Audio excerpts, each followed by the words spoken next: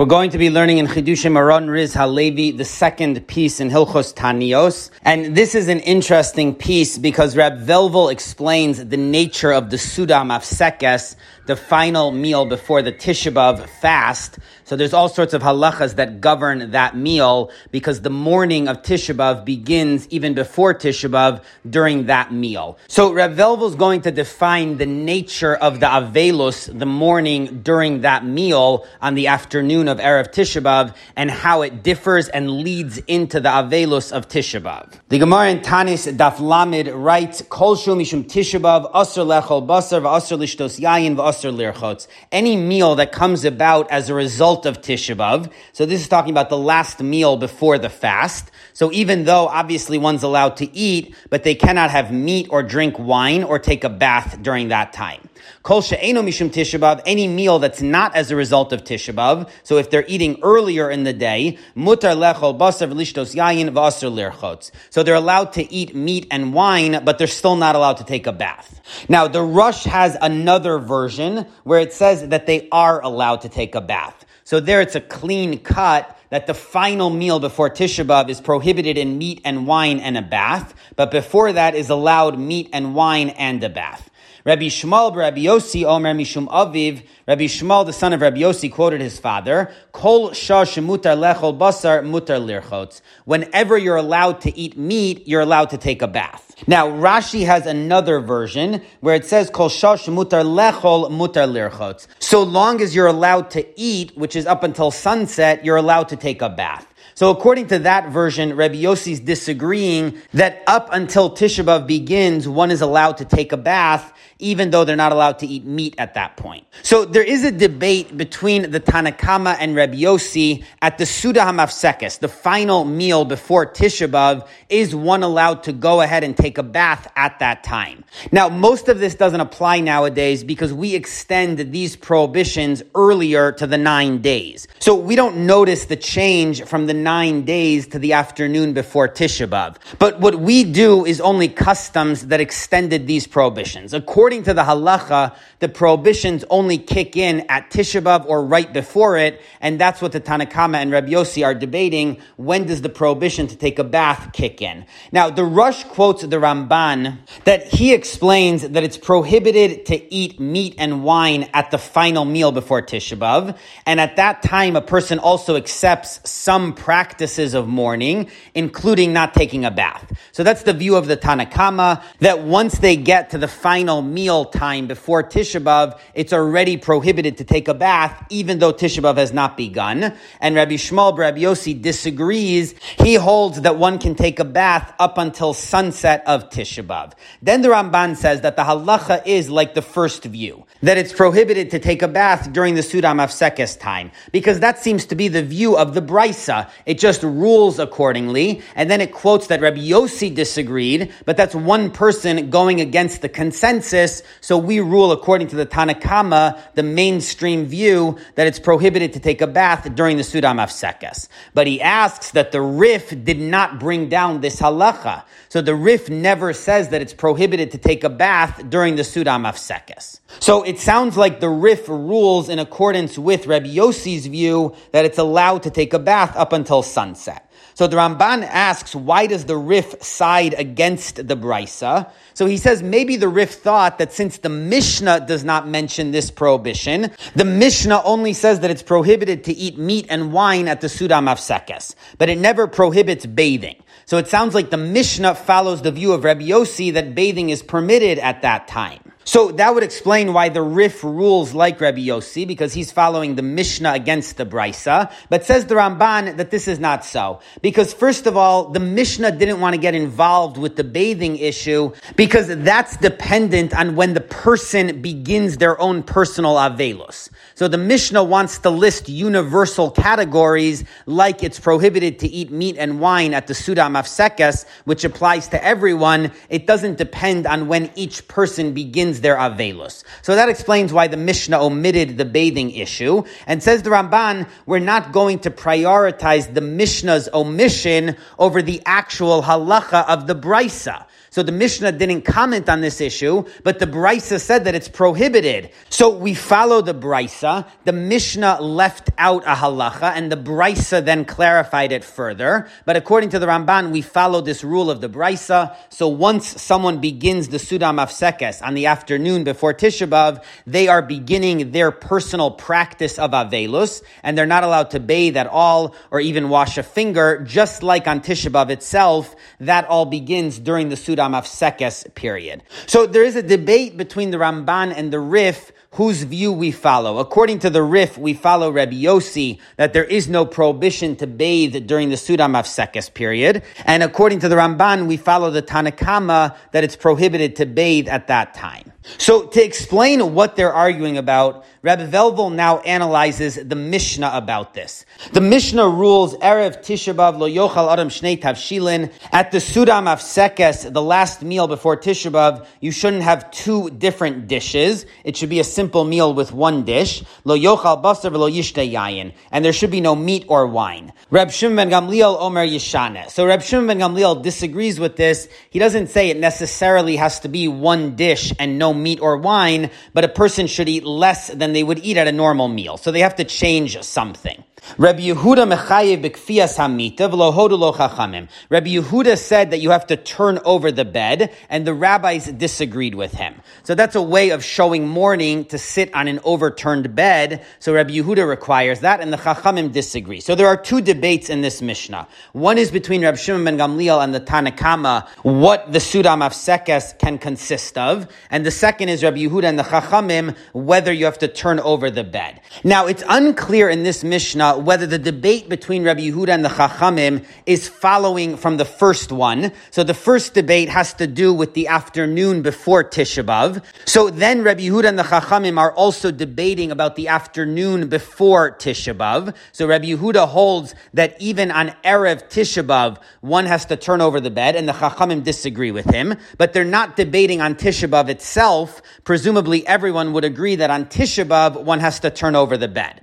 Or the other way to read this is that the debate between Rabbi Yehuda and the Chachamim is totally separate from the first debate. So the first debate is about Erev Tisha B'Av, how much one can eat at the meal. And Rabbi Yehuda and the Chachamim have an entirely unrelated debate whether one has to turn over the bed on Tisha B'Av. But everyone would agree that on Erev Tisha B'Av, he doesn't have to turn over the bed. Rabbi Yehuda requires turning over the bed on Tisha B'Av, and the rabbis didn't agree with him about that. So it's unclear whether Rabbi Yehuda and the Chachamim are debating on Erev Tisha B'Av turning over the bed or on Tisha B'Av. So Reb Velvel brings a proof from the Yerushalmi. The Yerushalmi asks, Yeus Amar Rabbi Yehuda, that it makes sense, like Rabbi Yehuda said, that one should turn over the bed on Tisha B'Av. So my time of the Rabbanan, why do the rabbis disagree? So the Yerushalmi explains the view of the Rabbanan, Asuk mishemeso muta lefanav, eno lo kofes mitaso v'lo yashin al gav mita kfuya. The Chachamim consider it like someone who has not yet buried their loved one. So in halacha we call that an onain. A person is an onain until their loved one is buried, at which point they sit shiva, so they become an avel. So the Chachamim consider a person to be like an onain, and that's why they disagree with Rabbi Yehuda that he does not have to turn over the bed, because that's a practice of avelus. This person is at the step before avelus when they do not have to turn over their bed. So from the Yerushalmi, it must be that the debate between Rabbi Yehuda and the Chachamim is talking about Erev Tisha B'Av. Because obviously on Tisha B'Av itself, we would not call people an onain. That's a day of avelus. We're doing all the practices of shiva, of not bathing and not wearing leather shoes. So that's all avelus. That doesn't apply during onain. So the fact that the Yerushalmi explains that according to the Chachamim, we don't turn over the bed because the person is considered an onain, not an avel. So that's talking about Erev Tisha B'Av. And according to the Chachamim, the moments before Tisha B'Av, the person has a status of onain. So that's why they don't turn over their bed. And Rabbi Yehuda holds that on Erev Tisha B'Av, the person is also considered an avel. So they do turn over their bed. So everyone would agree that on Tisha B'Av itself, the person has to turn over their bed because they're an avel. But at the Suda Mafsekes on Erev Tisha B'Av, so there's a debate. According to the Chachamim, they're in Onein, and according to Rabbi Yehuda, they're in Avel. So that's why, according to the Chachamim, they don't turn over the bed. And the Vilna Gaon, in his commentary on Shulchan Aruch Orach Chaim, Taf Kuf Nun Beis, quotes the same approach from the Trumas Hadeshen, that at the Suda Mafsekes, one has the status of an Onein. So that's why it's prohibited to eat meat and wine, because that is the rule of an Onein, that they're not allowed to eat meat and wine. So we practice that at the Suda Mafsekes. And then on Tisha B'Av itself, we shift into the status of an Avel. So that's like the Yerushalmi. So this is a very interesting approach. Basically, the rabbis are trying to recreate the entire process of the Shiva. So we begin with the Onein, and the time of that is the afternoon right before Tisha B'Av, and then it shifts into Avelus. So it models the regular steps of the mourning process. So now that we understand that the Suda Mafsekes is a time of Onein, says Rab Velvel, now we could explain the Rif's position that one is allowed to bathe during that time. Because the Rif holds that the debate between the Tanakama and Rabbi Shmuel bar Rabbi Yossi, whether one is allowed to bathe during the Suda Mafsekes, is the exact same debate between Rabbi Yehuda and the Chachamim, whether one has to turn over the bed at that time. As we just said, the debate between Rabbi Yehuda and the Chachamim is whether the person is considered an Avel or an Onein, and that's the same issue between the Tanakama and Rabbi Shmuel bar Rabbi Yossi. An Onein is allowed to bathe, and an Avel is not. So according to the Tanakama, we consider the Suda Mafsekes a time of Avelus, like Rabbi Yehuda, so that's why it's prohibited to take a bath. According to Rabbi Yossi, we consider the Suda Mafsekes a time of Onein, like the Chachamim who disagree with Rabbi Yehuda, so that's why one is allowed to take a bath at that time, because the prohibition against bathing does not kick in during Aninus until the Avelus period begins. So now that explains why the Rif rules like Rabbi Shmuel bar Rabbi Yossi against the Tanakama of the Brisa. The Ramban asked, why is he siding with Rabbi Shmuel bar Rabbi Yossi's individual opinion against the consensus of the Brisa? But the answer is because Rabbi Shmuel bar Rabbi Yossi is the same view as the Chachamim who disagree with Rabbi Yehuda. And the Rif rules in accordance with those Chachamim that the Suda Mafsekes time is considered Aninus, not Avelus. So that's why one does not have to turn over the bed. So for the same reason, one is allowed to take a bath because it's the period of Aninus and the Avelus has not begun yet. And that's the language of the Rif. He explains lo hodu lo chachamim, that the chachamim disagree with Rabbi Yehuda that one does not need to turn over the bed, asuhu kamisha meso muta lefanav, because it's a period of aninus, the eino noheg avelus veino chai b'kfiyas hamita. So the avelus did not begin yet, so the turning over the bed does not begin until Tisha B'Av itself. So the Rif quotes the Yerushalmi's explanation for the chachamim's view, that it's aninus and not avelus. So Reb Velvel asks, why is the Rif adding in explanations for the Chachamim? The general principle is that the Rif just rules what the practical halacha is. So why here is he taking the time to explain the view of the Chachamim? Says Rab Velvel, because he's trying to tell us that based on this reason, we also follow the view of Rabbi Shmuel bar Rabbi Yossi that one is allowed to take a bath during the Suda Mafsekes. Because since it's a time of Aninus and not Avelus, so the prohibition of bathing has not begun either. And Rab Velvel says that this is even hinted at in the language of the Rif, because the exact phrase that he uses is Eino noheg avelus. The avelus does not begin on Erev Tisha B'Av. The Eino chai b'kfiyas hamita. And he does not need to turn over the bed. So the Rif is saying two things, that it's not the time of Avelus, and the turning over the bed didn't begin. Now, he's talking about whether one has to turn over the bed. So he's just told us that you do not need to do that on Erev Tisha B'Av. Why does he add in an extra superfluous phrase, Eino noheg Avelus, that Avelus does not begin at that time? Says Rab Velvel, because he's hinting that one is allowed to bathe like Rabbi Shmuel bar Rabbi Yossi, because it's the same basic view. Since it's a time of Aninus and not Avelus, therefore turning over the bed did not begin, and the prohibition against bathing did not begin as well. So that explains the ruling of the Rif, that he agrees with Rabbi Yossi, even against the Tanakama of the Brisa, because he's ruling in line with the majority of the Mishnah, who disagreed with Rabbi Yehuda about the same issue.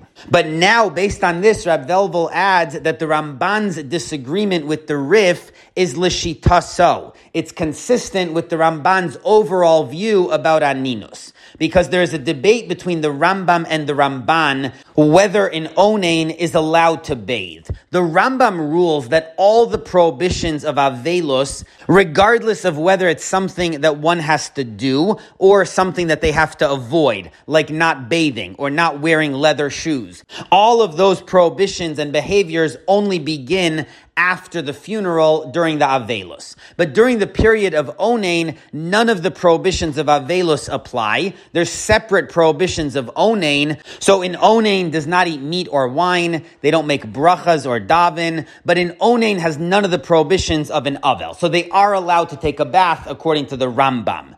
The Ramban in the Torah Sa'adim disagrees with the Rambam, and he holds that only the behaviors that an Avel has to do, like turning over the bed, so sitting on a low chair, that begins during Avelos after the funeral, not during Aninos. But the prohibitions of Avelos, like not bathing or anointing, doing things that are comfortable, that begins during Aninos as well. So according to the Ramban, the prohibitions of Avelos apply to the Onain as well, and he is not allowed to take a bath.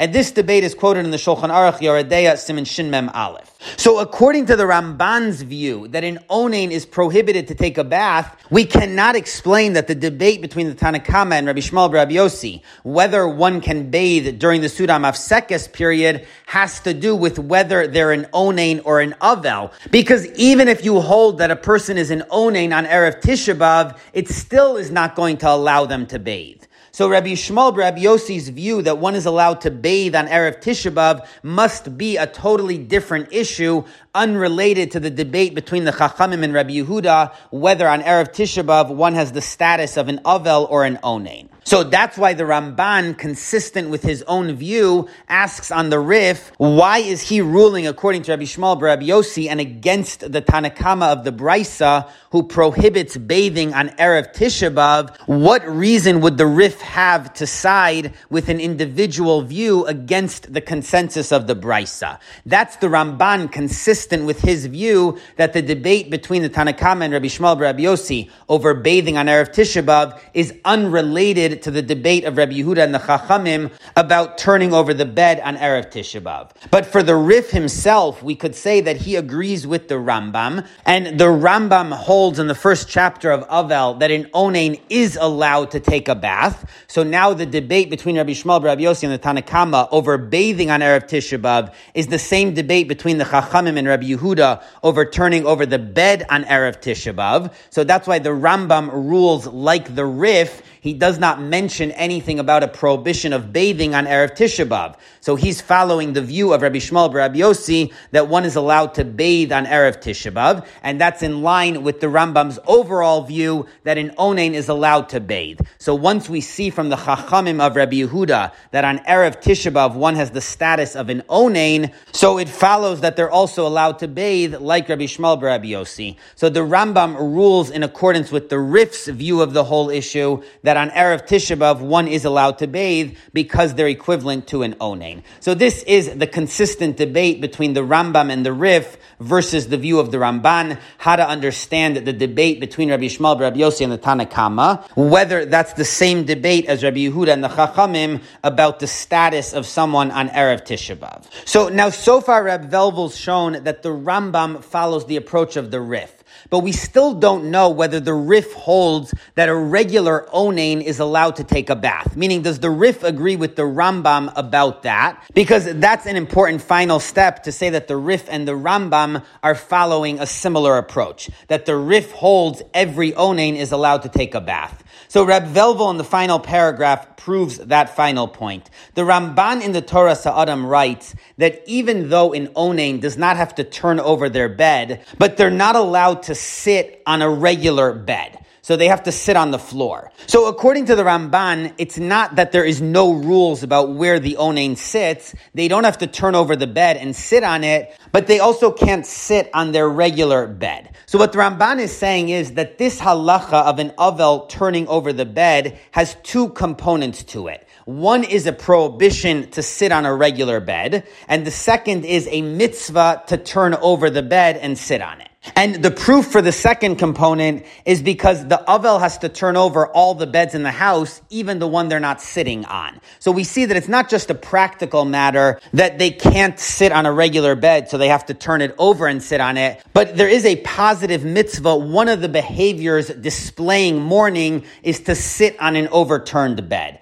And the Rambam in Hilchos Avel, Hey, Yud Zayin, and Yud Ches also repeats these two components to turning over the bed. Uminayin shein ha'avel yoshev al hamita. How do we know that an avel cannot sit on the bed? So he quotes a pasuk, Vayakam hamelech vayishkav arza, that the king sat on the ground in mourning. So we see that an avel should not sit on a regular bed. V'chayev lichbos hamita kol shiva, and he has to turn over the bed. V'lo mitasu b'lvad kofe ela kol hamitos sheish lo b'soch habayis. And not only the bed that he's using, but all the beds in the house. So again, the Rambam stresses that there are two different components to this halacha. One is a prohibition to sit on a regular bed, and the other is an obligation to show mourning through the behavior of turning over all the beds in the house. So that's like the Ramban, that there are two components to this halacha. So based on that, the Ramban says that an onain does not do the behaviors of mourning, but they do have the prohibitions of mourning. So they don't have to turn over all the beds in the house,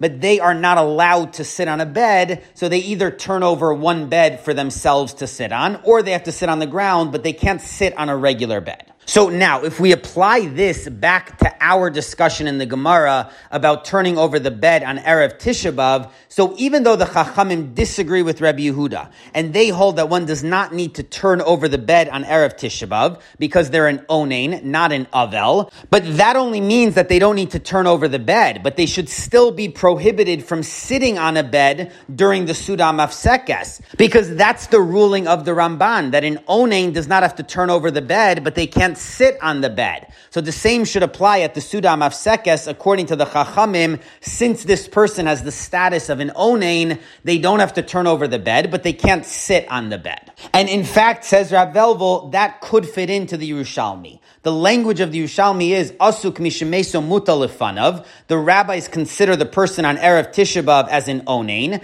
Eino lo kofes mitasav lo yashin al gav mita kfuya. He does not turn over his bed or sleep on an overturned bed. So the Yerushalmi seems to be adding something. Not only does the person not have to turn over the beds, but they're not allowed to sleep on an overturned bed. So that aligns with what the Tur in Yeridea Simin Shin Mem Aleph quotes from the Ramban, that an onain is prohibited to sleep on any bed, even if it's turned over. So according to the Ramban, an onain has two rules. One is they're not allowed to sit on a regular bed, and second, they're not allowed to sleep on any bed, even if it's turned over. So that's exactly what the Yerushalmi is saying about the Suda Mafsekes, that one is not allowed to sleep during that time, even on an overturned bed. And in addition, the Yerushalmi says they don't need to turn over the bed, but it sounds like they're not allowed to sit on a regular bed. So this aligns exactly with how the Ramban describes in onain, that they don't have to do the positive behavior of turning over the beds, but they're still not allowed to sit on a regular bed or sleep on any bed. And that's exactly what the Yerushalmi applies to the period of Suda Mafsekes. So the Yerushalmi fits in very, very nicely with the Ramban's description of an onain. And in the parentheses, Rab Velvel adds that according to this approach of interpreting the Gemara based on the Ramban, so this also explains very nicely a discussion in the Bavli as well. The Gemara quotes a brisa that Moder Rab Yehuda l'chachamim misheino yachol. Rab Yehuda agrees to the Chachamim that one does not need to turn over the bed if they're unable to. Umodim Chachamim Rab Yehuda biyachol. And the Chachamim agree to Rab Yehuda that they should if they are able to. So when's the debate? They both agree that if they're not able to, they don't have to. And if he is able to, he should. So when are they debating? Ika benayu shar mitos. They're debating the other beds in the house. Kedetanya kishamru lichpos amita lo mitoso belvad hu kofe. Like the brisa says, that one does not only overturn the bed they're using, elakol amitos kulan hu kofe, but they turn over all the beds in the house. So according to Rabbi Yehuda, he turns over all the beds in the house, and according to the Chachamim, only the bed that he's he's using. So Reb Velvel asks on the approach of the Gemara that it seems out of left field. Where do we ever see in the initial debate between Rabbi Yehuda and the Chachamim anything about the rest of the beds in the house? They're debating whether the guy needs to turn over the bed he's using. So how did the Gemara suddenly get to a debate about the rest of the beds? Says Reb Velvel, according to the approach that he's developing now, so all of this makes perfect sense. Everyone agrees that this person is not allowed to sit on a regular bed. According to Rabbi Yehuda, because he's like an Avel. According to the Chachamim, because he's like an Onain. And an Onain is also not allowed to sit on a regular bed. The question is, does this person need to do the behavior of Kfiyas Hamita, of turning over the beds, as a positive expression of Avelus? So Rabbi Yehuda holds yeah, the Chachamim hold no. There's only a prohibition to sit on a bed, but he doesn't actually have to do Kfiyas Hamita. And the place where that comes out is the rest of the beds. An Avel has to turn over all the beds because that's his mitzvah. Whereas an Onain just has a practical issue that he has to turn over the bed that he's sitting on, but not the rest of the beds. So that's why the issue of the rest of the beds in the house is implicit in the debate between Rabbi Yehuda and the Chachamim. So this approach explains those lines in the Gemara very nicely. But there is a problem with this approach, because the Gemara in the Bavli seems to disagree with it. The Gemara quotes that Rava said, Hilchsa katana didan, v'lo hodu lo chachamim kol ikar. Rava ruled practically like the Chachamim in all ways. The Chachamim do not agree to Rabbi Yehuda at all. So that means, according to the Bavli, according to the Chachamim, on Erev Tisha B'Av, one is allowed to sit on a regular bed, and that contradicts the ruling of the Ramban that an Onain is not allowed to sit on a regular bed. So how do we understand the view of the Bavli of Rava that on Erev Tisha B'Av at the Suda Mafsekes, one is allowed to sit on a regular bed? So Reb Velvel says that there's two options. Either Rava disagrees with the Yerushalmi's reason. The Yerushalmi said that the Chachamim hold the person is like an Onain, not an Avel, and Rava disagrees with that. He explains their reasoning differently. So Rava would agree with the Ramban that a regular Onain is not allowed to sit on a bed, but he disagrees with the Yerushalmi that at the Suda Mafsekes, the person is considered an Onain. So that's one option to understand this. The second way to say it is that Rava agrees with the Yerushalmi that the person at the Suda Mafsekes is an Onain, but only in the view of the Braisa, which said that according to the Chachamim, one should not sit on a regular bed. So according to the Braisa, Rava agrees with the Yerushalmi that the person is an Onain, and that's why they shouldn't sit on a regular bed like an Onain. But the Mishnah understands the view of the Chachamim differently. He holds that according to the Chachamim, one could even sit on a regular bed at the Suda Mafsekes. So the Mishnah disagrees with the Braisa about this, and he interprets the reason for the Chachamim's leniency differently, not because the person is considered an Onain. But either way, however we fit these sources together, what is clear is that according to the Ramban's ruling that an Onain is not allowed to sit on a regular bed, so the Yerushalmi's explanation for the Chachamim is not the practical halacha, because Rava in the Bavli disagrees with it. So if we factor through all these sources, at the end of the day, the explanation for the Chachamim is not because the person is considered an Onain. It must be some other explanation which allows them to sit on a bed like a regular person, which is prohibited for an Onain. So according to the Ramban, the Yerushalmi's reason for the Chachamim that on Erev Tisha B'Av one is considered an Onain is not the practical halacha. So now we're back to a question on the Rif. Why did he quote this reason when the Rif always brings the practical halacha? So the Rif obviously understood that the Yerushalmi's explanation for the Chachamim, that the person is considered an Onain at the Suda Mafsekes, is the practical halacha. But now we're left with a question, why are they allowed to sit on the bed if they're an Onain, and that's prohibited for an Onain? So says Rab Velvel, the answer for the Rif is that he holds like the Rambam, that an Onain does not have any of the prohibitions of Avelos, unlike the Ramban. The Ramban is the one that said that an Onain has the prohibitions of Avelos, which includes sitting on a bed. The Rambam disagrees. He says that an Onain has no prohibitions of Avelos. So the Onain can take a bath, The Rambam seems to indicate that he can sit on a regular bed. The Rambam makes no mention of this prohibition of the Ramban that an onain is not allowed to sit on a regular bed, and that's consistent with his view that there are no prohibitions of avelus for an onain. According to the Rambam, the whole prohibition of sitting on a bed and turning over a bed, even though he agrees that those are two separate components, but the whole thing only begins after the funeral at avelus. None of it applies to the onain. So now that makes sense of the Yerushalmi, which explained the view of the Chachamim that one does not turn over the bed on Erev Tisha B'Av because he's an onain, and according to the Rambam, that means that they can even sit on a regular bed as Rava ruled. So according to the Yerushalmi's explanation that this person is an onain, according to the Rambam, it means that there are no prohibitions. They don't have to turn over the beds, they could sit on a regular bed, and they could sleep on a regular bed up until Tisha B'Av begins. So there is no contradiction between Rava and the Yerushalmi. They're all agreeing that this person is an onain, so there are no prohibitions on how they can sit or sleep on the bed. So that explains why the Rif quotes the explanation of the Yerushalmi, because it does not contradict Rava's halacha in the Bavli. But the only way this is going to work is if we say that the view of the Rif is that an onain has no prohibitions of avelus. So they're allowed to use the bed however they want. They don't need to turn it over, and they could take a bath. So this is proof for the missing step that the Rif agrees with the Rambam that an onain is allowed to take a bath. So now this reinforces Rab Velvel's whole analysis.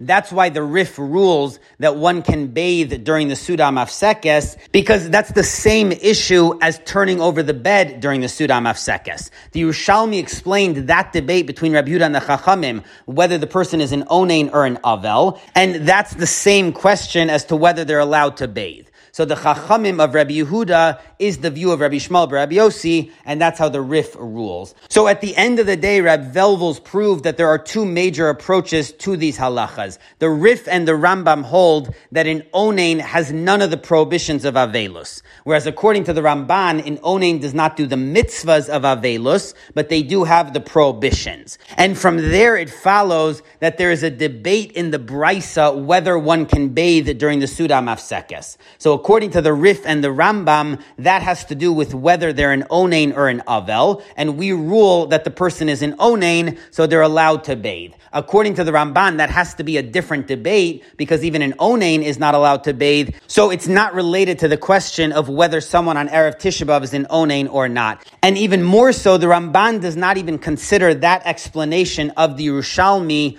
to explain the debate between Rabbi Yehuda and the Chachamim over Kfiyas Hamita to be the practical halacha. Because according to the Ramban, an onain is not allowed to sit on the bed regularly or to sleep on the bed at all. And the Gemara says that at the Suda Mafsekes, according to the Chachamim, one could sit on a regular bed and sleep on it. So according to the Ramban, the explanation of the Yerushalmi is not the practical halachic explanation. There must be some other explanation of the view of the Chachamim, whereas according to the Rif and the Rambam, that is the explanation, even at the conclusion of the whole discussion. So this is Rab Velvel's piece. Now, interestingly, this piece is quoted in practical halachic discussions in the Kovetz Tshuvas of Rav Elyashav in Chelek Aleph Siman Nun Zayin. So his son-in-law, Rab Chaim Kanievsky, writes to him that in a case where Tisha B'Av is on a Sunday, so it's right after Shabbos, and someone gets sick, so they have to eat on Tisha B'Av, is it better to make Havdalah and then eat? Normally we don't eat before Havdalah. Or in that case, is it better to just eat on Tisha B'Av and then make Havdalah on Sunday night after Tisha B'Av? So Rab Chaim Kanievsky argues that it's better not to make Havdalah on Tisha B'Av, and part of his argument is because since you're not allowed to drink wine at the Suda HaMafsekes, so then it certainly seems logical that you can't have wine on Tisha B'Av. So even though this person is sick and they're allowed to eat and break their fast on Tisha B'Av, but they're still not allowed to drink wine. So they can't make Havdalah on wine on Tisha B'Av, and Rab Chaim Kanievsky is hesitant about making Havdalah on other beverages. So he says that it seems likely that someone who's ill on Tisha B'Av does not need to make Havdalah. They're allowed to eat and break their fast because they're ill, and then on Sunday night after Tisha B'Av they make Havdalah on wine. So now this is a debate between the poskim. Rab Chaim Kanievsky quotes the Tshuvas Zecher Simcha and the Tzafnas Paneach, who agree with his view, not to make Havdalah in such a case. But Rav Elyashiv responds that he does not agree with that view. He follows the position of the Knesset Hagdolah, quoted by the Birkei Yosef and the Stei Chemed, that one does need to make Havdalah before they eat on Tisha B'Av. So according to Rav Elyashiv, there's an obligation of Havdalah. But what about the issue that they're not allowed to drink wine on Tisha B'Av? So first, Rav Elyashiv suggests that there are other beverages that they can use. But then he says that according to Reb Velvel, this makes sense, because even though it seems logical that if you can't drink wine at the Suda Mafsekes, then you certainly can't drink wine on Tisha B'Av itself, but the way Reb Velvel explains these categories, at the Suda Mafsekes, a person is an onein, so they cannot drink wine or eat meat because that's the halacha of aninus. But when Tisha B'Av starts, so everyone has the rules of an avel, and there is no specific prohibition to drink wine for an avel. So that would mean that according to Reb Velvel's analysis, there is no prohibition to drink wine and meat on Tisha B'Av. There's a general prohibition against eating, but if someone is sick and they have to break their fast, so then there's no extra prohibition to drink wine as opposed to any other beverage. So that's how they could make Havdalah on Tisha B'Av on wine. So according to Reb Velvel's analysis, there is a practical distinction that one who's ill on Tisha B'Av can drink wine. Now, ordinarily, it's probably better to avoid that and drink simpler things, but if Tisha B'Av's on a Sunday, then they are able to make a regular Havdalah on wine. Now, Reb Elyashiv quotes that the Or Zarua in the laws of Tisha B'Av, Siman Taf Tes Vav, so he disagrees with Reb Velvel's framework, and he writes that even Tisha B'Av is like the period of Aninus. So Reb Velvel was explaining that the Suda Mafsekes is like Aninus, and then we shift into Avelus on Tisha B'Av, but the Or Zarua seems to say that the whole thing is modeled after Aninus. So then obviously it would be prohibited to drink wine on Tisha B'Av. So Rav Elyashiv suggests making Havdalah on grape juice in order to be cautious for this Or Zarua. So this is interesting that the Or Zarua uses Reb Velvel's model, but he doesn't have a shift. So the whole Tisha B'Av, the Suda Mafsekes, as well as the day of Tisha B'Av itself, is all like the period of Aninus. So that's a very interesting discussion in that tshuva. Now, Reb Velvel's nephew, Reb Yosef Dov, in a Sefer Shiurei Harav on Avelus and Tisha B'Av, so in Siman Yud Beis of the section on Tisha B'Av, so he also discusses this whole issue, and he asks a very interesting question on the idea that the Suda HaMafsekes is compared to Aninus, which is that the basis for the rules of Aninus is because the mourner is supposed to be focused on burying the dead and not sitting and drinking wine and meat. So it's not that the mourner is so broken and so crushed and sad that they avoid meat and wine. There's actually a practical reason to the prohibition against meat and wine, because the onain is supposed to be dealing with the funeral arrangements, with the practical details of burying their loved one and not doing anything else. So that's why Tosos in Brachos Yud Chesed Aleph quotes from the Yerushalmi that if the onain has someone else to deal with the arrangements, so let's say there's a few mourners, or let's say they give the person to a funeral home, so the onain does not have practical responsibilities,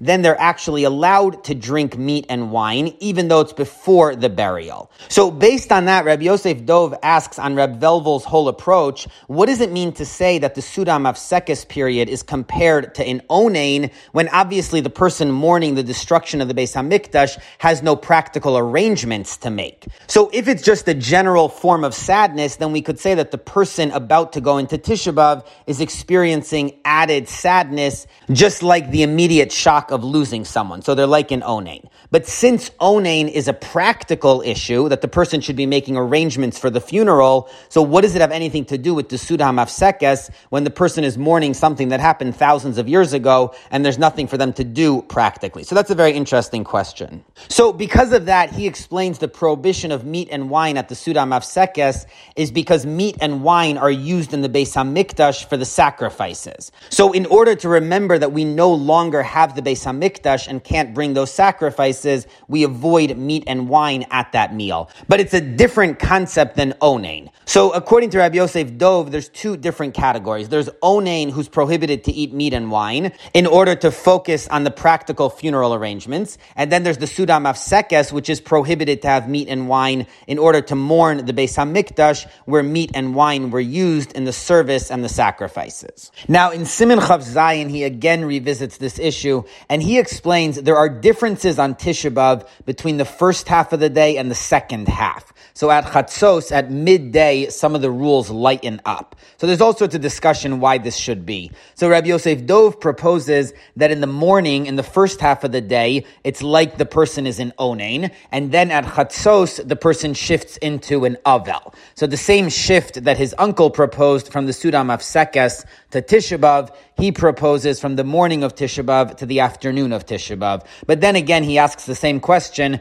how can we call someone an onain on Tisha B'Av when they have no responsibility to arrange anything? So those are some of Rabbi Yosef Dov's additions to this discussion. Now, in Siman Yud Aleph of that Sefer Shiurei Harav, as well as in the Sefer Nefesh Harav on page 198, so he quotes an idea from Reb Moshe Soloveitchik, which has some similarities with his brother Reb Velvel's analysis in this piece. So even though it's not totally related, it's just worth seeing how the brothers have a similar trend of thinking.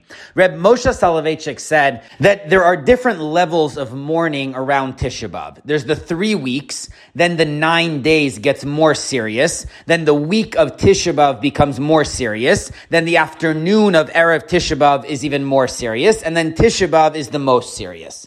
So Reb Moshe Soloveitchik believed that the different levels of mourning need to follow halachic levels of mourning. So a regular mourner has the week of Shiva, followed by the Shloshim, the next 30 days, followed by the year if it's for a parent. So when it comes to personal mourning, the levels go down, as opposed to Tisha B'Av, where the levels build up, obviously because people need to get more in the zone of mourning the Beis HaMikdash, as opposed to their personal losses, which they feel more easily. So Reb Moshe Soloveitchik said that the 3 weeks lines up with the mourning practices of the year for a parent. So that means no weddings, no parties, no haircuts. Those are the practices of the year. The 9 days is parallel to the Shloshim. So that's why there's no new clothes. During the 9 days, we follow the prohibitions of the Shloshim. And then Tisha B'Av itself is like the Shiva. So now, based on this, Reb Moshe Soloveitchik had a big leniency.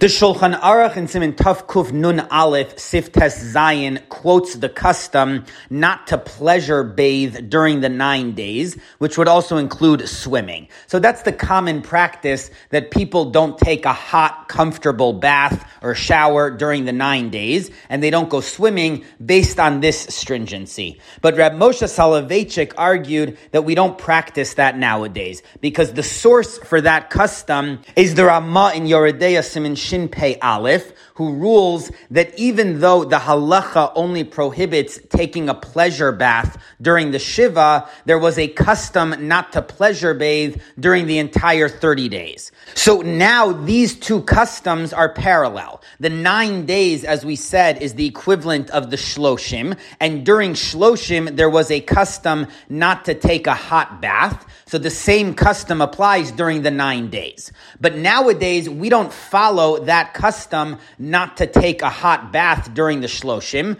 presumably because we take baths much more often, so that wouldn't work to go for the whole 30 days. So nowadays we dropped that custom when it comes to personal mourning. So we only avoid pleasure bathing during the Shiva, not during the Shloshim. So if so, said Reb Moshe Soloveitchik, the same should apply to the 9 days, which are the equivalent of the Shloshim, that it would be permitted to pleasure bathe and to swim up until Tisha B'Av itself. So obviously on Tisha B'Av itself, that's prohibited. And that afternoon would be a debate between the Rambam and the Ramban, as we saw. But according to Reb Moshe Soloveitchik, one would be allowed to take a hot, pleasurable bath, as well as go swimming during the rest of the 9 days. So that's an interesting leniency, and it's also based on a similar mode of thinking to his brother Reb Velvel, that during this time period, the rabbis are not creating new forms of mourning, but they're applying the traditional categories from the laws of Avelus to apply during this time of year. And there's the same sort of shift that goes on during the laws of Avelus from more stringent to more lenient forms of mourning. It also happens around the Tisha B'Av period that it goes through a lot of those same steps, just in the reverse.